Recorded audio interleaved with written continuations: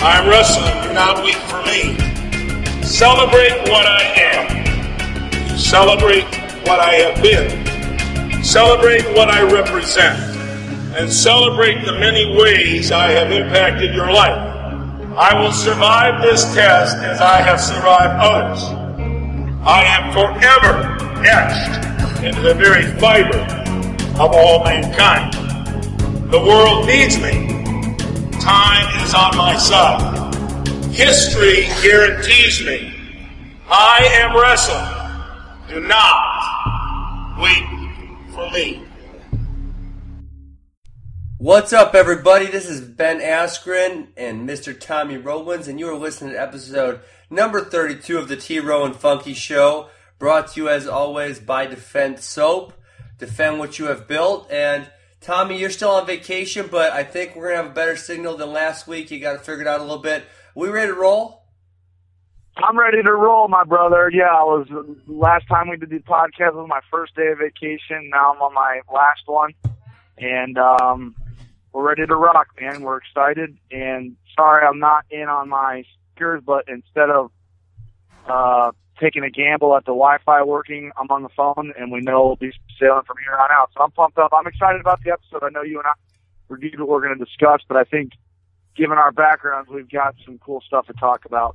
Yeah, so you mentioned last week that we were going to talk about recruiting this week.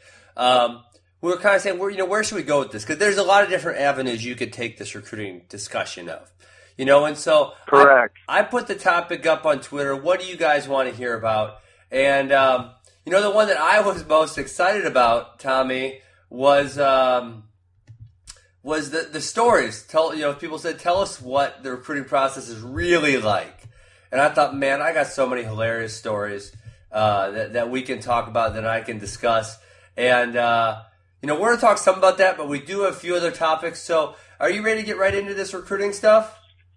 I'm ready to rock, and I think we should start off by saying that the recruiting landscape is completely different. The timeline for getting commitments and all of that is uniquely different. It's ever-changing. I think with media outlets like Flow Wrestling and things like that, people become more educated. Recruiters become more educated and in tune with who's good and what and when and where and why. So you get to recruit these kids and get commitments out of them earlier. But back when you and I were coming out of high school, Ben, yep. Your junior summer going into your senior year, July 1st was the day.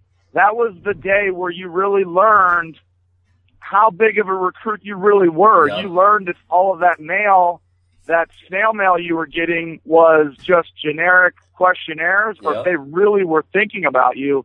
And I remember that moment, July 1st, as clear as day. I was actually working on the production line at the produce company I work for now, and cell phones weren't even in style then. And I was coming home from working the production line all day at the produce company my father's the president of, and my mom was calling my dad's car phone, telling him Oklahoma just called, Ohio State just called, Michigan just called, Penn State. And it was a very surreal moment, because you realized at that time, hey, I don't know what the scholarship offers are going to be, but it looks like, the Big Ten Conference or the Big 12 Conference or this school or that coach or this coach, they really are interested in me, because they took it upon themselves to call me on the very first day they could call me. So, anyways, just a little bit of nostalgia there. I'm sure you've got some of your own. Well, yeah, I mean, if we're going to go there on the July 1st, I do remember distinctly. My phone rang one time that day, and it was West Point, and that's a great institution, but the military life wasn't for me. So my July 1st was distinctly different than yours. That it was very disappointing, and I did have a big July, and we'll hit on that later in the show. One thing you did refresh my memory, and you texted me this morning about this is. And I wanted to make a point, because our whole show's going to be about recruiting. But, guys, take a minute to go read Martin Floriani's letter to the editor about Jay Robinson. I kind of feel, I may feel the exact same way. I don't think I could have written the letter any better if I tried than Martin did. I think the media is crucifying Jay.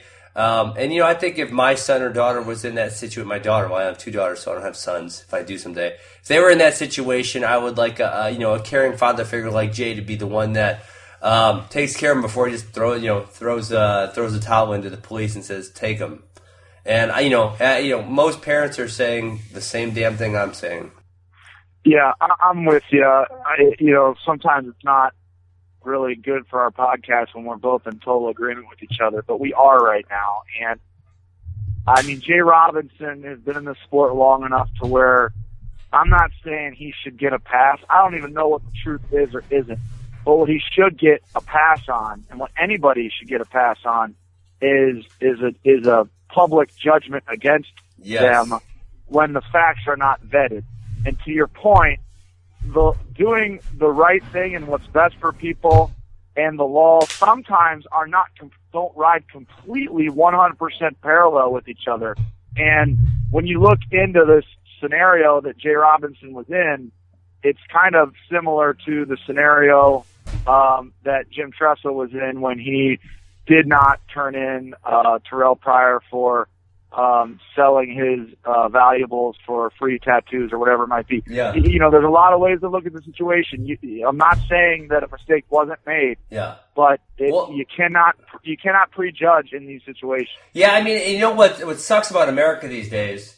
Listen, traveling abroad, I love America. I think it's a fantastic place. But there are a few things, obviously, and everyone's got something they dislike about their own country. But people are always just worried about covering their own ass from a liability standpoint, right? And so the university, they don't want a lawsuit. They don't want someone suing them. So they want to follow this bullshit protocol that may not have the student athlete's best interest in mind, right? Correct. It definitely doesn't. And NCAA, same thing. The NCAA, I could have some choice words for them, but we'll stay away from that topic. Let's get into recruiting. How about that? Yeah, just one last comment. Sure. I do agree with you. I love Martin Floriani's outspoken op-ed. It was a very distinct sign of leadership. It was refreshing to read that, and he's a member of the media. He's a leader of the media in the wrestling world, and I think his comments were very, very true and reminds us all of how we should look at the situation. So, anyways, now let's get into some recruiting. Yeah, let's do it. So, first question we have. I really should have taken down these Twitter handles for giving us these questions. That would have been a nice thing to do, but I didn't. How do you get recruited as a high school athlete? And I think this is a common question. And you know what? I'm actually fairly outspoken about this in Wisconsin, and I get criticized strongly in the state of Wisconsin for my opinion on this, Tommy. And the fact of the matter is, Wisconsin's not a state that has a bunch of huge in-season tournaments. The only one that would be the Cheesehead. So Wisconsin kids aren't getting recruited in season, period. And they can't travel because of WIA restrictions. So for Wisconsin kids, it's all about the off-season freestyle tournaments. And Wisconsin people love Greco. And I say sorry, guys, but college coaches don't give a damn about Greco. I mean, when I was coaching at Arizona State, I didn't look at Greco results because they don't tell you a lot about how good the kid is at folk style. And I get criticized roundly about that. So for Wisconsin kids, UWW cadets, Fargo, Flow Nationals, NHSCA. That's what it is for us. I mean, would you say the same thing or what? Yeah, and let's take a step back a little bit on the Greco, because I agree with you that college coaches don't give a damn if Greco's all that you do, or it's all that you have a notable potential in. But if you're, third at Fargo and you win this freestyle tournament and that freestyle tournament, you got second at Ironman, and you wrestle Greco year-round, they're certainly not going to frown upon it. They're going to say, if anything, it's a good thing. But it can't be what you hang your hat on. I think maybe what you're trying to say, and that's exactly what you might have said. You might have said it a little more politically correct. Yeah, I mean, but see, the thing with Wisconsin kids, they go wrestle Greco, and they don't wrestle freestyle at the Nationals, and then they wonder why they don't get recruited. Yeah, that's ridiculous. Absolutely. Okay, well, thank you. So now we're on the same page. That's ridiculous. Totally. That's ridiculous. Yes, absolutely. It's just that it doesn't have enough similarity to folk style to say, well, he won Fargo and Greco, but he went 0-2 in freestyle. I know that would probably never happen. But possible. If you have those two polar opposite results, it's not a complete and total indicator the way that a freestyle result would be in terms of transitioning to collegiate style wrestling. So would you say, because I know like Ohio's a different kind of state because of the amount of tough competitions. You got your Ironman, you got your other competitions, you got your St. Paris Graham. So you have these nationally known programs. You could say the same with Pennsylvania, you could say the same with New Jersey and New York, and there's a lot of these programs out there. In those states, you can say the same thing, but a state like Wisconsin or Minnesota, would you say distinctly that a Fargo or a UWW Cadets or Juniors or a Flow Nationals, that's 100% the best way to get recruited, or what do you think? I completely agree with you, Ben, and I'll go a step further. I am disappointed in Ohio. I'm an Ohio guy. They just won. They just won the junior duels for freestyle. I know that, but they're even in that. Yeah, so most recently, I guess I'm happy for them. But I see too many people taking different avenues to show that they're a recruitable wrestler. And to me, I still believe, even in today's wrestling landscape, that Fargo is the number one indicator for collegiate success. Now, that doesn't mean that you have to go to Fargo to be successful in college. But to me, if I had to say, as a recruiter, say you're only allowed to use one event, event to pick who you're going to take on your team, on your roster in college. I'm picking Fargo 10 times out of 10. More than Ironman, more than the Ohio High School State Tournament, more than Beast of the East, more than the Clash, more than the the one thing out west. I think you're thinking about Fargo is, and Tommy, this is different than when we were in high school. When we were in high school, at the end of the season, there was one folk style national tournament. It was the NHSCA, and it was actually only for seniors at that point, right? But correct. Now what you got is you have three of the big ones, and they're all on either the same weekend or roughly the same weekend, maybe off by a week, right? So you got NHSCA, you got USA Wrestling, and you got Flow. And then obviously you're going to have a certain percentage of the population who's just not going to participate because of money or because of whatever, right? And right. So now when you take that percentage of the population who is going to compete and you divide it by 3, that makes seeing who the best guy is significantly more difficult. Correct. It's just so fragmented. And when you're going down to like 6th, 7th, or 8th, because the guy who takes 6th, 7th, or 8th at Fargo in a juniors bracket, it's going to be pretty freaking tough. But now, if you got 3 tournaments, they're going 6th, 7th, 8th, and really at the USA Wrestling one, you got a cadet and junior division. At NHSCA, you have a freshman, a sophomore, a junior, and a senior. At Flow, you got 1 division, which is great. But so we're talking about, you got 7 divisions, you got 56 All-Americans over the course of 1 or 2 weekends per weight. That's a lot to sift through to see who the best is. Fargo's in July. There's no other options at that point. That's all there is. That's the other thing about Fargo that I think really matters is that not only are you evaluating what happens on the mat, but let's be honest, a kid that is training in June and July for a tournament in Fargo, North Dakota, in a style that is not 100% translative to his folk style goals, which probably have conquered his kid. If he is choosing to be a part of that process, that to me says a lot about his passion for the sport. And I'm going to preface it one time and not for the rest of the episode. It doesn't mean that if you don't go to Fargo that you aren't passionate about wrestling and that you're not a hard worker. But to me, if you do go to Fargo, it does indicate a certain level of commitment and passion for the sport. And for college coaches, they don't know you. They aren't your high school coach. They don't live across town. So believe it or not, even though you're committed to wrestling, those college coaches don't know that. They're trying to learn about you. And when you go to Fargo and you compete at a high level in that tournament and you train all summer and you go to the junior duels and you're a part of the UWW FILA cadet trials, the junior trials, and you're doing this and you're doing that, that's a big deal. And winning Ironman's a big deal too. But that stuff's a big deal. It says a lot about being a year-round wrestler. And so there's so many other reasons why I think Fargo is still the number one indicator, to me, clearly, for who you need to be looking for at the collegiate level. Sure.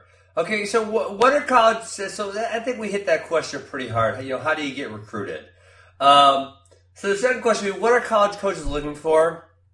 And, the funny thing about this, Tommy, is I said, and as a college athlete, I saw this, And so by the time I got to a college coach, I knew this would happen, but almost every high school coach and every parent is going to lie to you. They're going to say their kid is a hard worker. They're going to say he doesn't mess around. They're going to say he gets good grades. They're going to say all this good stuff about him because they want their kid going to college. That looks good for high school coaches. Obviously, that's what parents want. So it is tough to sift through the qualities you're looking for in a wrestler because sometimes it's hard to find the truth, right? Correct. I mean, you got a lot of people telling you a lot of different things, and you know, you learn, you develop relationships as a recruiter. I recruited heavily at Ohio State for 3 or 4 years. You learn to develop relationships. You learn who you can trust in Cleveland. So if there's a Cleveland stud, I'd call my Cleveland guy, so to speak, and be like, hey, tell me about this guy. What's his work ethic like? What's his social life like? How is he when practice gets tough? What about, at the end of a match when he's tired? What's his technical skill development like? Is he coachable? Is he this? Is he that? And I knew that guy, whether he knew the kid well or not, he had a normal mind, and I could trust his opinion no matter how in touch he was with the kid or not. And so you learn how to develop that network, and then you call a buddy you got on the east, in Pittsburgh area, Philadelphia area, Cincinnati guy, you got a California guy, and you just develop this own little network, and you're leaning on those people because, to your point, Ben, when you call the high school coach, I mean, most of them, especially if they don't have somebody getting recruited every year, it's like once in a lifetime kid for them. 100%. They're not going to jeopardize his future. They're looking out for that kid. They're not looking out for you. And we're going to tell stories later, but I remember being at the get together, the barbecue at the beginning of my freshman year. So I go to Missouri for the first time, right? And I remember this one parent would not shut up about how his kid was the hardest worker. He never drank. He never did drugs. He never did, just everything, right? This kid was a bum. I mean, he would get so hammered, wouldn't go to class, wouldn't do any extra work, barely showed up to practice on time. I mean, just a bum. And it's like, that was to me. So right away, I'm like, damn, that dude was lying his ass off. Right. Can't trust the parents. I'll tell you one thing I really like to do with athletes, and I'm going to bring this up when I talk about some of the guys that bust or booms later. I like finding matches where they lost. And now with Flow Wrestling, it makes it a lot easier to do, right? Right. Because I want to say, did they lose their cool? Right? That's a big one. If they get frustrated, they're going to get frustrated in the college room, and it's going to become a very negative consequence to that. Did they give up? Did they quit fighting? Right?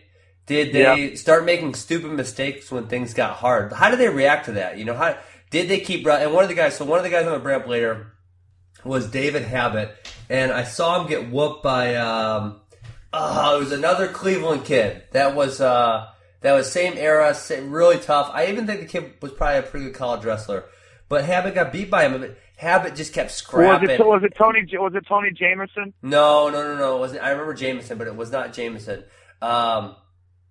Maybe it might have been. What's the Sulzer that just graduated? Nick Sulzer. It might have been Nick Sulzer. Am I wrong? I might be. I'm not. Don't quote me on that one. It might have been Nick Sulzer, but. Don't quote me. But I just remember thinking, damn, this kid's tough. Like, he keeps fighting the whole time, no matter what. Doesn't get flustered. Doesn't panic. He's going to be a good one. And, sure enough, he was a good one. And I remember thinking that about him. And then on the opposite side of that, a kid, and I'm going to kind of throw a kid under the bus. He's a grown man now, is Jerome Robinson. Recruiting him at the same time, and he was a very high-level recruit out of Ohio. Ignatius. Okay, I can't tell you where. And he looked great. I mean, he was outstanding in his wins, but there was one loss, and again, I can't remember the match, but he just kind of packed it in way too early. There was some time left on the clock, and you could just see he said, "I'm done here." And so to me, that's like a big no. Like, oh crap, because is he going to keep giving up in the room every day when someone's beating him up? Because that's going to happen, right? Right, absolutely. I mean, there's so many factors that you have to look at in the recruiting process. And it doesn't take much to recruit a Logan Stieber or a Spencer Lee. We're not talking about those guys, or even Mark Hall. I mean, you don't really, and we're talking about the guys that are good recruits. They're blue chip, but they're not those once in a generation or once every 2 or 3 years type of guy. I mean, you know, you look at guys like, I would say Kyle Snyder and Bo Jordan were like All-Americans when they stepped on the mat at Ohio State. But I would argue that Nathan Tomasello was that way. Even though he won Fargo and won 4 state titles in Ohio, his style, and when I watched him wrestle, he wasn't he was a no-brainer to sign because you know how committed he was. Yeah. But like, it wasn't like he was, when he came on the team, I wasn't even sure if he was going to place as a redshirt freshman, and he went on to win it. I mean, people don't realize that gap, Tommy, between Fargo champ. I'll give you one we had. We had a kid named Tim Kephart. He was a Fargo finalist his junior year, a Fargo champ his senior year. I mean, it really as good as it got for a high school guy, right? But he never was able to cut it at the college level. And like you said, there are your Kyle Snyders, there are your Logan Stevers. There's some of those guys, right? But those guys are so few and far between. It's so rare. Even a Fargo champ, a guy, you know, and it wasn't like a rare. He was a finalist and he was a champ. He was in the finals 2 years in a row. Very high level guy. Came to college, couldn't really cut it. I mean, you know, he made the lineup a little bit. He was in and out, but I don't know that he was ever in the top 20 in the country. I mean, it's just a gigantic jump, and people don't realize that. It's humongo, and it's no different from college to international too. So I mean, yeah, it's big stuff. And you know, one of the things that I became more in touch with as I learned how to recruit that I didn't understand in the beginning is you kind of got to learn to find kids, and you get this way from interacting with them. Kids that really know themselves. I mean, these are 17-year-old kids, sometimes younger, and you know, if you can sense a kid knows what he wants, he knows who he is, he knows where he's good, he knows where he's not so good, he has a good belief system, but he also has his head on a swivel in the sense that it's like, listen, I think I'm good, and I have my goals, but I know I'm not there yet. Those are the types of guys mentally that usually train, you know, once or twice a day, 6 days a week, year round, and if you know, if you follow a simple plan, it's hard, but it's not hard to be successful if you have a little bit of talent. Yeah, you know what I mean? Running right off of that point, I just made this prediction about a high school kid. I won't tell you who it is. If you want to text me, I'll tell you who it is. Very good high school kid. And I observed his behavior at a recent tournament I was at, and I said, I don't think he's going to be a good wrestler. I think he's going to kind of fizzle out. And one of the qualities I saw in him is that he wanted to fit in and he wanted to be noticed.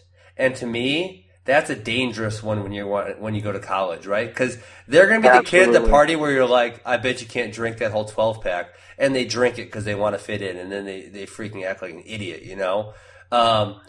So, you know, I think that's a really important quality to realize is that if they're starving to fit in, then whichever, you know, subset of the program takes that kid in first, that's how he's going to act. Whereas you want a kid that arrives and he's like, I have a plan. I'm here to win. My plan is to become a national champion. I hope and I expect that there's people on my team that think the same way. If there isn't, oh well, I'm still going to follow that plan, but hopefully I can identify with people that have the same plan as me. That's the guy you want. Yeah. So would you say that's like a level of emotional maturity? Is that how you would put it in context? I do. I think that there's a lot to be said for knowing yourself and knowing who you are and having confidence in what you're good at, and then humility in what you're not good at, and just having an honest appraisal of who you are and where you're at and where you want to go. And as a kid, you know, that's even hard as an adult to some extent, but that's really, really hard as a kid. Everything's flying at you so fast. Yeah. So I always look for kids that really knew themselves. And I've had some recruiting freaking blunders. So by no means am I saying that but you know, I'm 35 now. I would say that I'd be a lot better off now because I feel, you know, you understand things. But you know, it's just, I think knowing yourself, there's a lot of things, talent, skill sets, you know, what skill sets should they have that are the most important? What's the parental involvement like? Is it good or bad for the kid? What's he going to be like when he's removed from it? I mean, I could rattle off 500 questions that you ask yourself as a recruiter, but to me, the tip of the iceberg and the one that I'm looking for the most is, does the kid know himself? Is he in touch with reality? You know, how Wow, yeah. when he sees the world, when he looks at the world, regardless of wrestling or not, when he looks at the world, is it an accurate depiction of what the world's really like, or is he seeing it differently? And I think that really matters. I think that's the most important thing. That is huge. Let's hit on, you mentioned something very interesting there, Tommy, and I want to hit on it because it is important, because I think when we get down to it, a lot of people listening to this show will be parents and will be coaches as opposed to athletes. You know, I just don't think a lot of 15, 16, 17-year-olds listen to podcasts, although maybe they should. So when we're talking about parental involvement, and if you want me to go first, I'll go first. But if you want to start nailing this on the head, you go first. You go. Okay. We should trade going first, and I'll tell you why for the rest of the episode, because I think we've got so much to say. This will be a 3-hour episode, so we just got to let each other. Well, Tommy, if we keep rambling and this goes 2 hours, we'll make it the next 2 episodes. That's no big deal. Right. Because we're rolling. I mean, I think we got some good stuff here. I think people are gonna like this. So, parental involvement. What do you want it to be? This is what I see, and I tell my parents at AWA this over and over and over and over again. And most of our parents are buying into it. They're doing a great job. We have a few that fight us really hard on it. It's really annoying. But in my opinion, if you're going to be a good college wrestler, right? If you're going to be a good college wrestler, you're going to do it for yourself. You're not going to do it for your parent. You're not going to do it for your program. You're not going to do it for anybody else. You're doing it for yourself. You're there for you. Because it takes so much time, takes so much effort, takes so much discipline to be on that level. You're not doing it for anybody else. And you can do that at the youth level, and you can do that at the high school level. But, I mean, you could name the kids that were under a very tight parental control, and they go to college, and they freaking act like they got let out of a cage and they're an animal. Right? You can name those kids. I agree. So I agree. What I want a parent who's supportive, a parent who cares, but a parent who also cares enough to step back and say, "Hey, Joe, this is you. I'm here to support you. You need me to send you to camp? Good. You need me to take you to practice? Good. But I want you to do this for you." Right? And maybe every once in a while they hold them to some standards and say, "I'm pissed at you because you didn't give me your best effort on that one." Every once in a while. But for a parent that is constantly interfering with coaching or constantly sticking his neck in there, that's a big warning sign to me. And I know for college coaches, I know Coach Smith would always, be like, this parent called me again today. Because he had to deal with these parents asking questions. When it's like, absolutely, you're a freaking Division I college coach. Just trust me and let me do my job and stay out of my hair. I got your kid's best interest in mind because, if your kid does what I want him to do, it's going to make my team better, right? So if it's synergistic, it's not like one wins, one loses, right? Yeah, we've said it on our show before, but this goes for even college coaches. You cannot manufacture greatness. You can't. It comes from within, and when you're recruiting at a big-time program, you are looking for greatness. You're not looking for mediocrity. You're not looking for someone to start for your team. You're not looking for a guy to go 20-15. You're looking for an All-American or better. Would you agree, Ben? Yeah, I mean that's what you're recruiting for, right? And then if you get a kid, who falls a little short, well, now you got a kid who's a top 15 kid, and but also those guys who have that mentality that you're talking about right now. That's right when you're talking about if you're a college coach, you gotta manage say 30 to 40 athletes, right? And you're gonna have a few problem kids that you gotta really focus on. You gotta make sure they go to class. You gotta make sure you can't have 30 of those, or your life's gonna be freaking miserable. Right? You've got to have a lot of self-starters.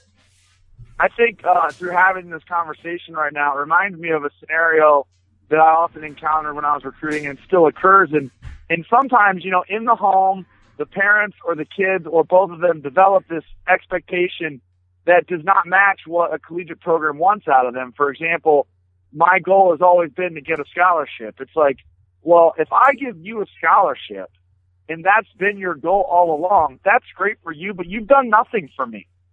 And, or my goal is to start in the Big Ten. Well, if I'm a recruiter from Purdue, okay, and I sign you onto my program and you become a starter for me, you still haven't done anything. You've done nothing. Because I'm gonna offer scholarships. I'm gonna fill my lineup whether you're involved in my program or not. So you still haven't done anything. You still haven't upheld your end of the bargain. So you've got, what I'm getting at is, as crazy as it sounds, these kids have got to realize that they've got to have the expectations to win at a high level have got to be there. And if they're not there, it'll get identified in the recruiting process. You know, it'd be like me or you saying to Bruce Burnett or Bill Zadick, I just really want to be on that Olympic team. I mean, that's all I want. All I want is to walk in those opening ceremonies. I mean, what does that do for Bill Zadick? Nothing. Does Bill get paid to produce an Olympic team? I mean, the Olympic team's going to happen whether you make it or not. So these kids got to have these higher expectations of themselves, and sometimes it stops and ends with the scholarship offer. And you know, you're offering me 80%, but the school down the street's offering me 100%. You know, what's the deal here? You know, my goal has always been to get a full ride. You know what I mean? And so there's just so many factors that contribute to it. And I'm going to hit 2 points that you talked about there. Man, Tommy, we might roll for a long time on this one. This is good stuff. Number one, and I had this listed in to talk about in our first topic, but I thought we kind of covered what we needed to. What's a realistic amount of scholarship money to expect? Because, right, a lot of parents out there don't know what to expect. And I try to let kids know up front. First and foremost, in wrestling, full scholarships are very rare to come by. Very rare. I mean, you're the best of the best if you're getting a full ride, right? Completely agree. So number two, when we're talking about if you're a top 10 nationally ranked kid at your weight, if you're in the top couple, maybe you'll be getting those closer to fulls. But, you know, if you're down towards that 7, 8, 9, 10, you might be closer to half a scholarship. But that's not bad, right? That's in wrestling, that's pretty good. That's not bad, and it's also situational based on the program's needs. You know, it'd be like if I was tasked with building a home myself, and I've got to hire an electrician, a plumber, a guy to do the flooring, a guy to do the basement, a guy to do the insulation, and some electrician's like, hey, you know, you need to pay me, you need to pay me what you're paying that plumber. It's like, well, I need a plumber. You're an electrician. I need a plumber. So sometimes it's like, you know, I deserve a full ride, coach. Like, yeah, but you're a 141 pounder and I really need 174. Yeah. So yes, you're better than the guy that's on a full ride at 174, or you're worth a full ride. But guess what? I have another electrician on my staff that's pretty damn good anyway. And even though I want you, I don't need you. So here's 50%. And people got to understand that that's just how the cookie crumbles. And sometimes, for a kid to take less money at a place he's going to be happy and successful is a lot better than just taking I got a full ride, right? Or, they're offering me 65% and this other program's only offering me 40, right? But listen, if the place that's offering you 40 is going to make you happy and going to make you successful versus the place that's giving you 65, then you better freaking take the place that's giving you 40 come hell or high water. Yeah, and I can say unequivocally that I would have made that mistake with my father and mother involved in the recruiting process if it came down to 80% on a full ride. I was so dead set on a full ride. Really? You were? I was, and I don't know why. It became something that became very, very important to me, and wow. I felt entitled to it. Really? Yeah, I did, and I don't. Listen, Ben, I don't defend it one bit. I don't say that I'm right. I'm just saying that I would have made that mistake. I'm lucky that it didn't matter with the 3 or 4 schools that I wanted to go to. I didn't have to play that game, but I probably would have played that game. I'm going to be and might have went. Go ahead. Sorry, I cut you off. Well, it's how it was, and then going through the recruiting process, and then being a college athlete, then being a college coach and recruiter. I will never put my kid in that position. I will never allow them to think that way. But my mom and dad were phenomenal parents, but they weren't going to stand in the way of what was important to me, and they didn't have experience in that whole game. And so, but I urge people that call me for advice now, like, hey, you know, money's important, but it's not the end all be all. And if you let it be, you might make the wrong choice. 100%. You know, I'll tell you my parents did good in this aspect, and it didn't end up mattering.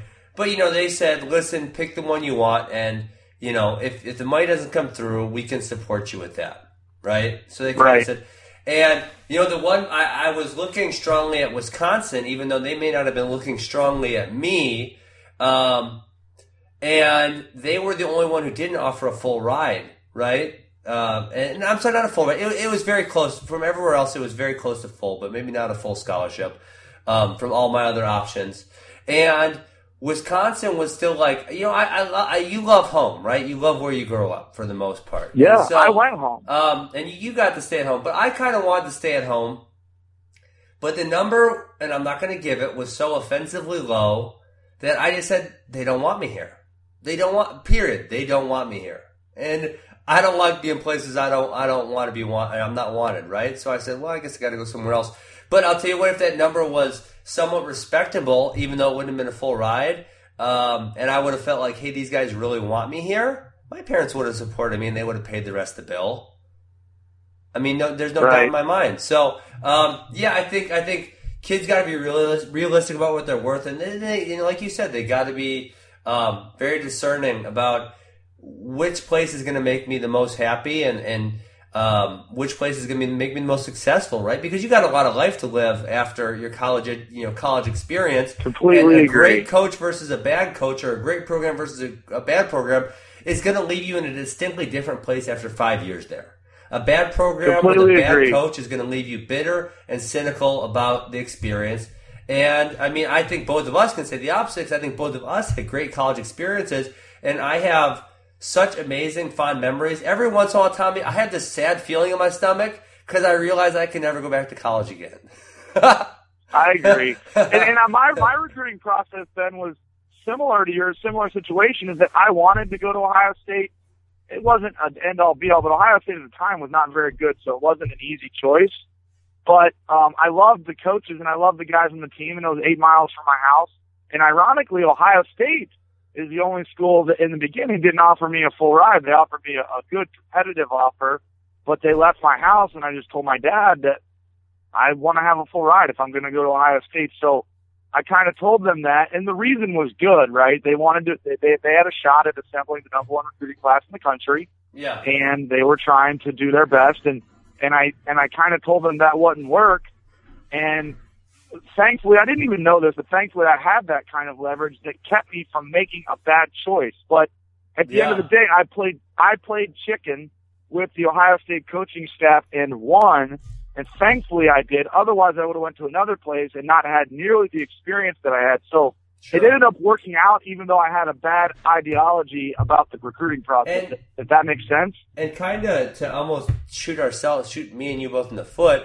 And, I understood this later. I did say my number for Wisconsin was offensively low. I mean, really, really low. Right.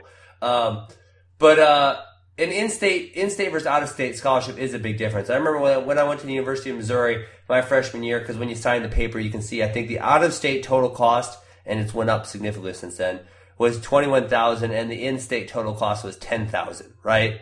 So that essentially means a 50% scholarship in-state is worth 75% or so out-of-state.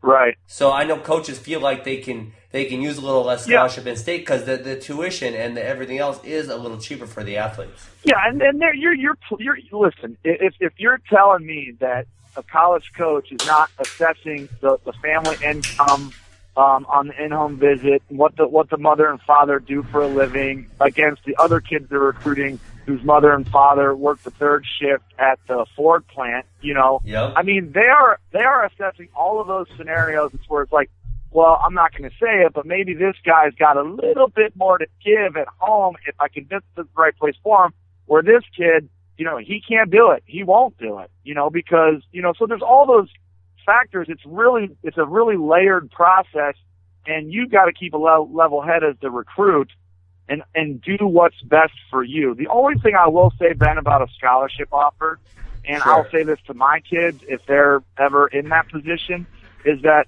you pick wherever you want to go. Don't worry about the offer, but make sure the offer is enough to where that coach feels invested in you, where they've got some skin in the game on you, so that when 100%. you have a bad pitch for 3 months or a bad you can't, strike the ball correctly in soccer, or you're not, hitting well in the outfield, or you're not wrestling well, that coach feels a little bit accountable because he put 40% into you. Yeah, and definitely. that 40% has to yield a return. So the only thing I'll say about the money is that if you are a blue chip, if you are in fact a recruit that is worth a lot of money, you don't need to play the dollars and cents game, but they should make an investment in you. It should not be books. You know what I mean? That's the only thing that I will say that you should steer clear of. Yeah. One other thing that while we're talking about what coaches are looking for, speaking again from my experience, one thing that I really liked, if a kid came in on his recruiting trip and he knew a little bit about the program, he had questions, and he was asking and he was interacting with us versus a guy who was just trying to say all the right things, right? I kind of liked it when a recruit was a little bit critical and said maybe, why is this guy going it this way? Or, who wins between him in the room? And I like when the kids kind of invested in the program like that. And the key thing you said, Ben, is when the recruit is doing that and not the dad. Yeah, for sure. Sometimes the dad asks all those questions. Yeah. But, it's great you're asking these questions, and I'm happy to answer them for you. But I have to mold and develop your kid. So, you can be his mouthpiece all you want, but your concerns, I don't necessarily think are his concerns all the time. He's got to be able to speak for himself. He's going to become a young man here shortly. And when he wins the NCAA title, he will be a man. If he pulls it off, you're a man at the time you win that NCAA title. Yep. So you're looking for men. So start conducting yourself like one. I would say that your college choice is arguably the second most important decision in your life. I don't know how you feel about that, Ben. What's your pick of spouse? What's that? What's your first most important? Your pick of spouse? I think the first is the spouse. Okay. And then I would you could argue. Now it could also be the fourth. Well, no, you know what though, Tommy? But if I don't pick to go to Missouri, I don't get my wife. So you could argue that point very easily that your college likely leads to your spouse, right? Did that happen for you? I can't remember. No, I met my wife at the very end of high school, so I would have known her whether I went to Ohio State or not. But anyways, that's beside the point. I think what we're both agreeing on is that it is clearly a very important decision in your life. And if you're going to make it, then you need to get in the game and not let mommy and daddy do the talking for you. Yeah, definitely. And the other thing there that I know I try to do this with all of our AWA wrestlers who are considering college. I try to give them a realistic expectation of what their college wrestling experience is going to be like. And I'll tell them up front that my college wrestling experience was the greatest 5 years of my life, and I don't know if I'll be able to match it. I loved it. I loved every aspect of it. But it's hard, right? It's a grind. I remember that first fall there when we were doing the preseason workouts, we're running stadiums and 7 milers. I was like, F this stuff. I didn't come here to be a damn runner and a freaking stair climber. I came here to wrestle. This is BS. And kind of and that was a few weeks there where I was like, this sucks. So there are going to be points that are going to be tough. There's going to be points that are disappointing. So as a college coach, same thing. You can't make it seem like freaking roses and candy, right? You gotta give a kid a realistic expectation, and then you kind of judge what his reaction is to that. Is he excited about that? Does he freaking love it? It's like you call him out. Yeah, it's like you're calling them out. You're kind of trying to scare them a little bit. Well, and I also like I like the kid. If they act too excited, then they're faking it and they're lying to you and they're full of crap. I like the kid that kind of gives no reaction, doesn't really matter. I'm here to freaking win. Whatever you ask me to do, I'm going to do it. It's whatever. So I love that too when they give you kind of almost no reaction on it. Well, you to the point of finding kids that really know themselves. Those questions where it's like, I love asking a kid, do you work out twice a day? And, 90% of the time they say yes. It's like, really? You work out twice a day? You're freaking 16 years old. You don't work out twice a day. You know what I mean? And it's like, but then I love the kids that are like, no, I don't, but I heard that's what you do most of the time in college, and if that's what it takes, I'm ready to do it. And it's like, there's a normal human answer. You know what I mean? Uh-huh. That's so funny. That is so funny. Okay, it is funny. I mean, you got anything else you're looking for? I think we covered it. Actually, God, I could talk more about this point. I do want to say something, though, Ben. I think that you and I were somewhat elusive. We didn't say, here's the top 5 things you're looking for in a blue chip recruit. Because there isn't that. Doesn't exist. Because there isn't. It's extremely, extremely situational, dependent upon the kid.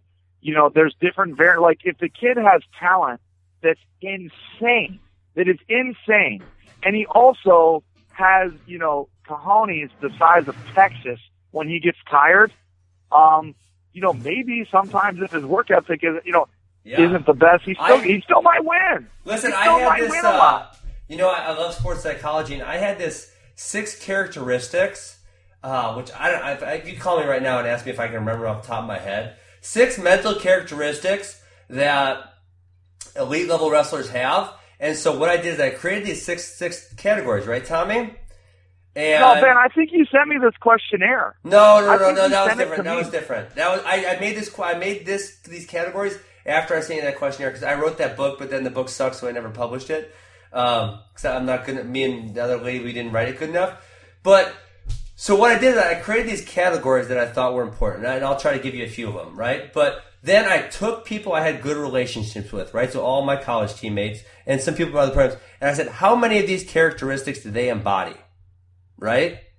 And it was almost across the board. If they were 5 or 6, they were competing for an NCAA title. If they were 3 or 4, they were a good college wrestler, maybe an All-American, you know, Big 12 champion. That. If they were 1 or 2, they were just hanging out on the team. They probably weren't starting, maybe spot starting. If they were 0 or 1, they were, you know, quitting or done, right? And so, like, one of them would be, and this maybe isn't even a mental, but it's kind of something you have, a feel for the sport, right? You know, some of those guys, they just get in scrambles and they just end up on top.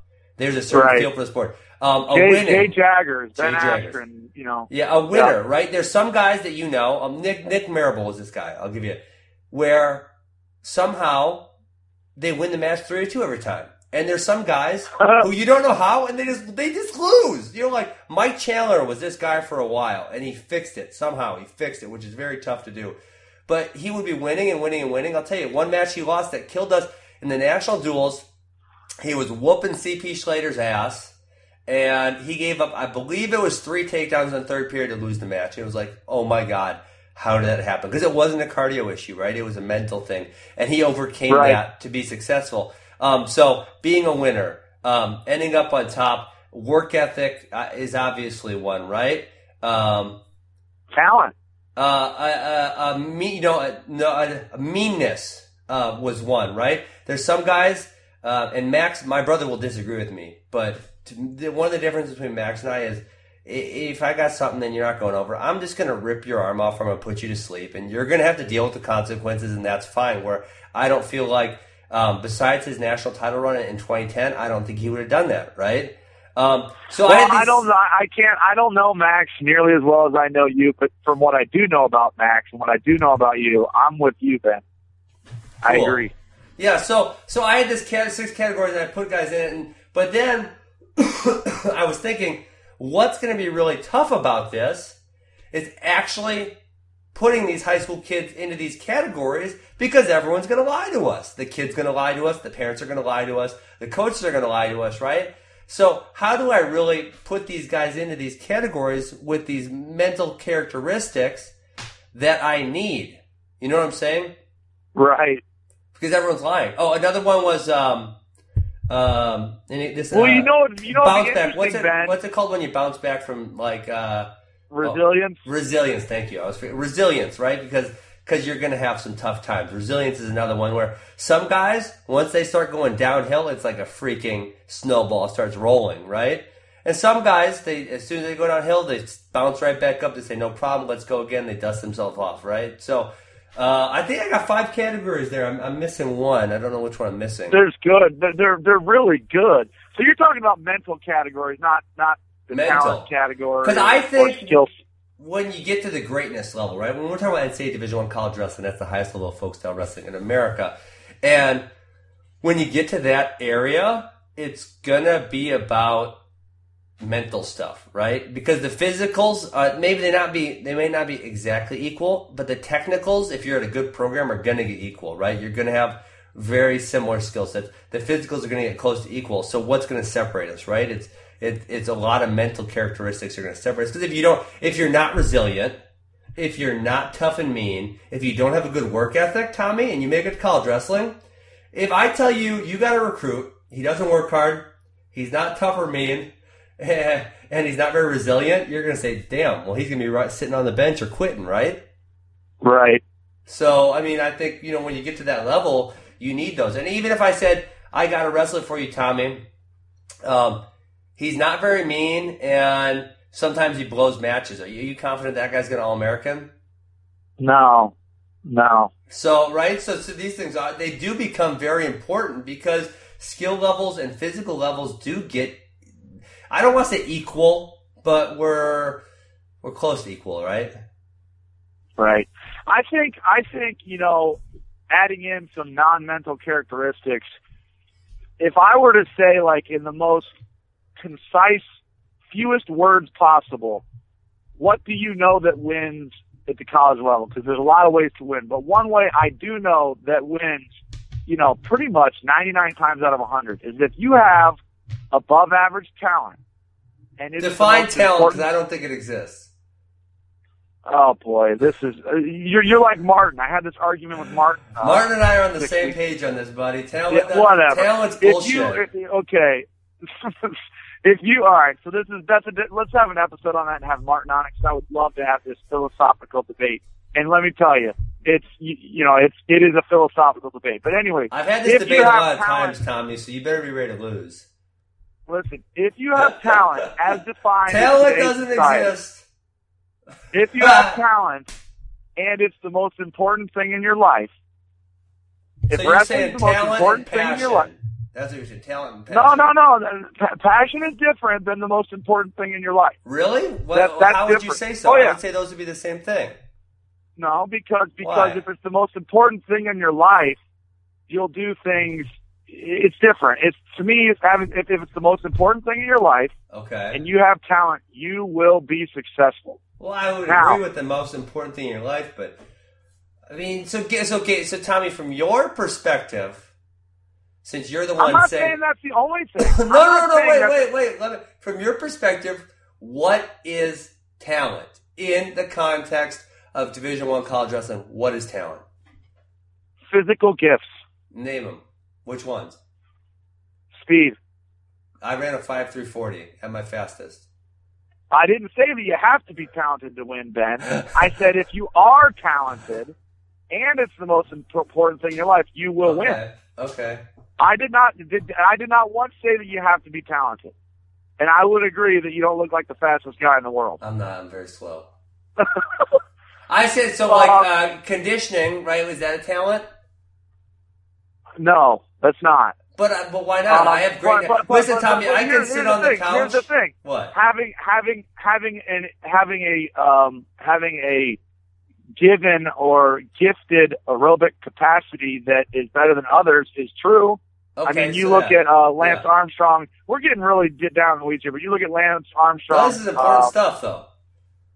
This is important stuff to the recruiting process. B, this is like my favorite topic to talk about, so please continue.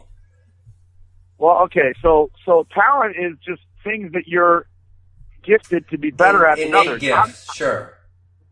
So to your point, being in shape is not talent. Okay, me having innate aerobic. Let me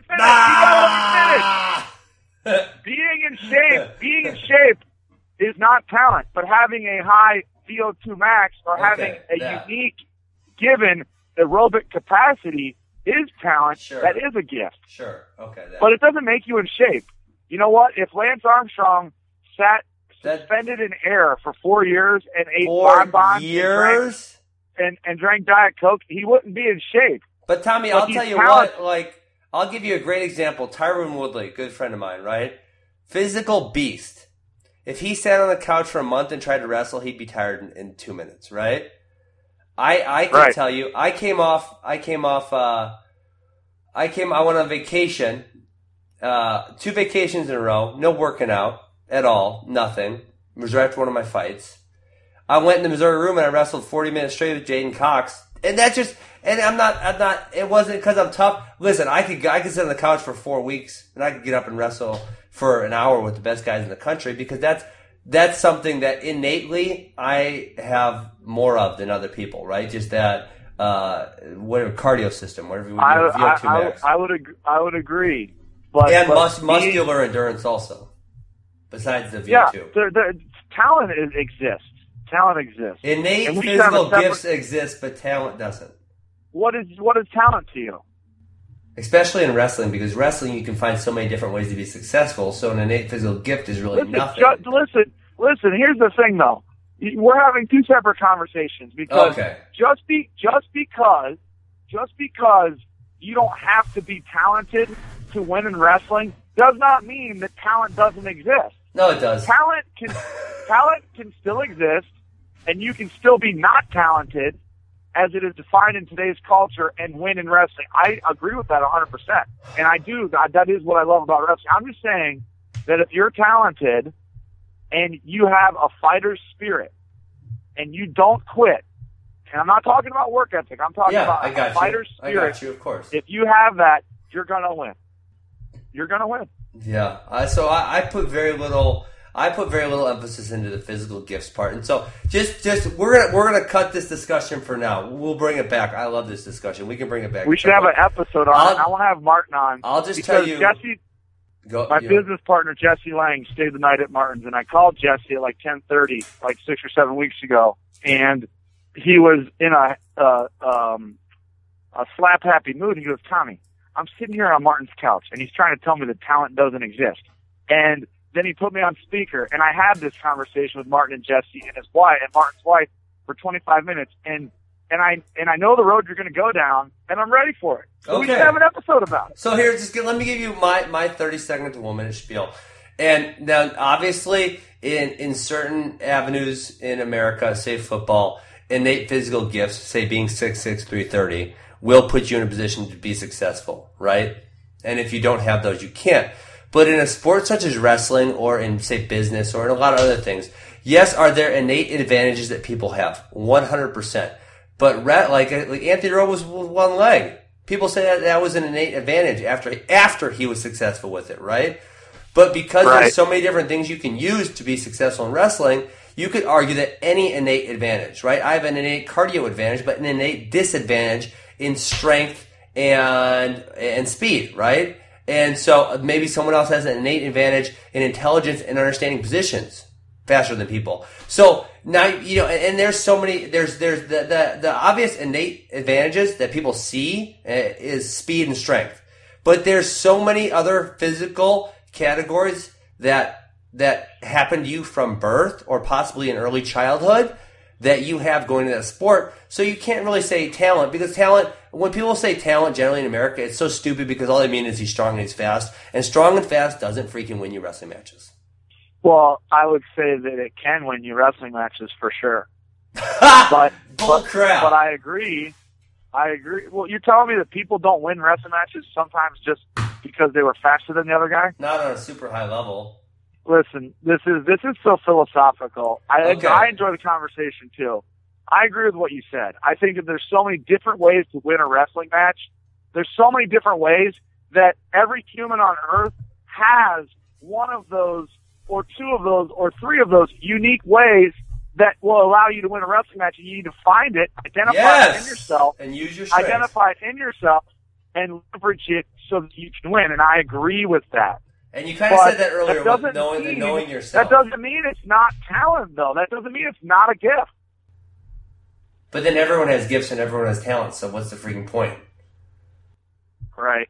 All right, we should have a separate episode on this because this could go on for an hour. Let's cut it right now, Tommy. Man, that was probably one of my most favorite episodes of all time. So listen, we still got a lot of stuff to talk about. Here's what we're going to talk about next week. I'm just going to let our listeners know. We're going to talk about some kids who Tommy and I recruited or watched in high school, and we thought they'd be good, and they turned out the absolute. We thought they wouldn't be that good, and they turned out to be great. We're going to talk about some of those kids. We're going to talk about the next generation, who we think could be booms or busts. Probably just booms, because we don't want to throw high school kids under the bus. How the recruiting game has changed since our time. We're going to kind of detail that. And then we're going to tell, this is the part I was looking forward to, Tommy. And we didn't even get to this part. That means it was a good episode. We're going to tell stories of the good, the bad, and ugly from the recruiting world. So, I'm going to tell some stories from my recruiting trips. I'm going to tell some stories, funny stories of other people who came on recruiting trips to Missouri who acted like idiots. Nothing too bad.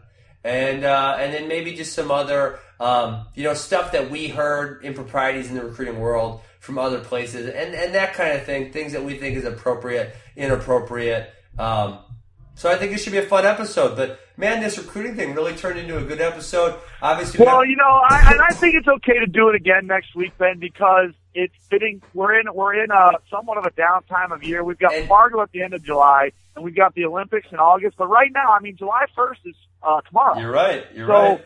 So, the recruiting calendar as we know it, and we can talk about how the calendar has changed and there really isn't a calendar anymore. But anyways, in the most traditional sense, tomorrow is a very big day for the guys who will sign in November.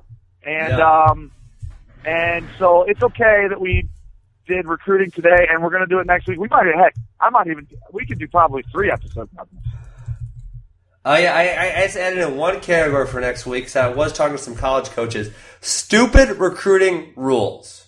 And I'll give you a little preview, Tommy. One coach I know was complaining to me because he said, recruiting these kids is kind of like a high school romance, because for the first 9 months, I believe it. I think it's 9 months. They can call and text kids, but they can't talk to them in person. So they can call and text them, but if they see them at a tournament, they can't say, hi, how's it going, and have a conversation. Yeah. That's kind of freaking hilarious.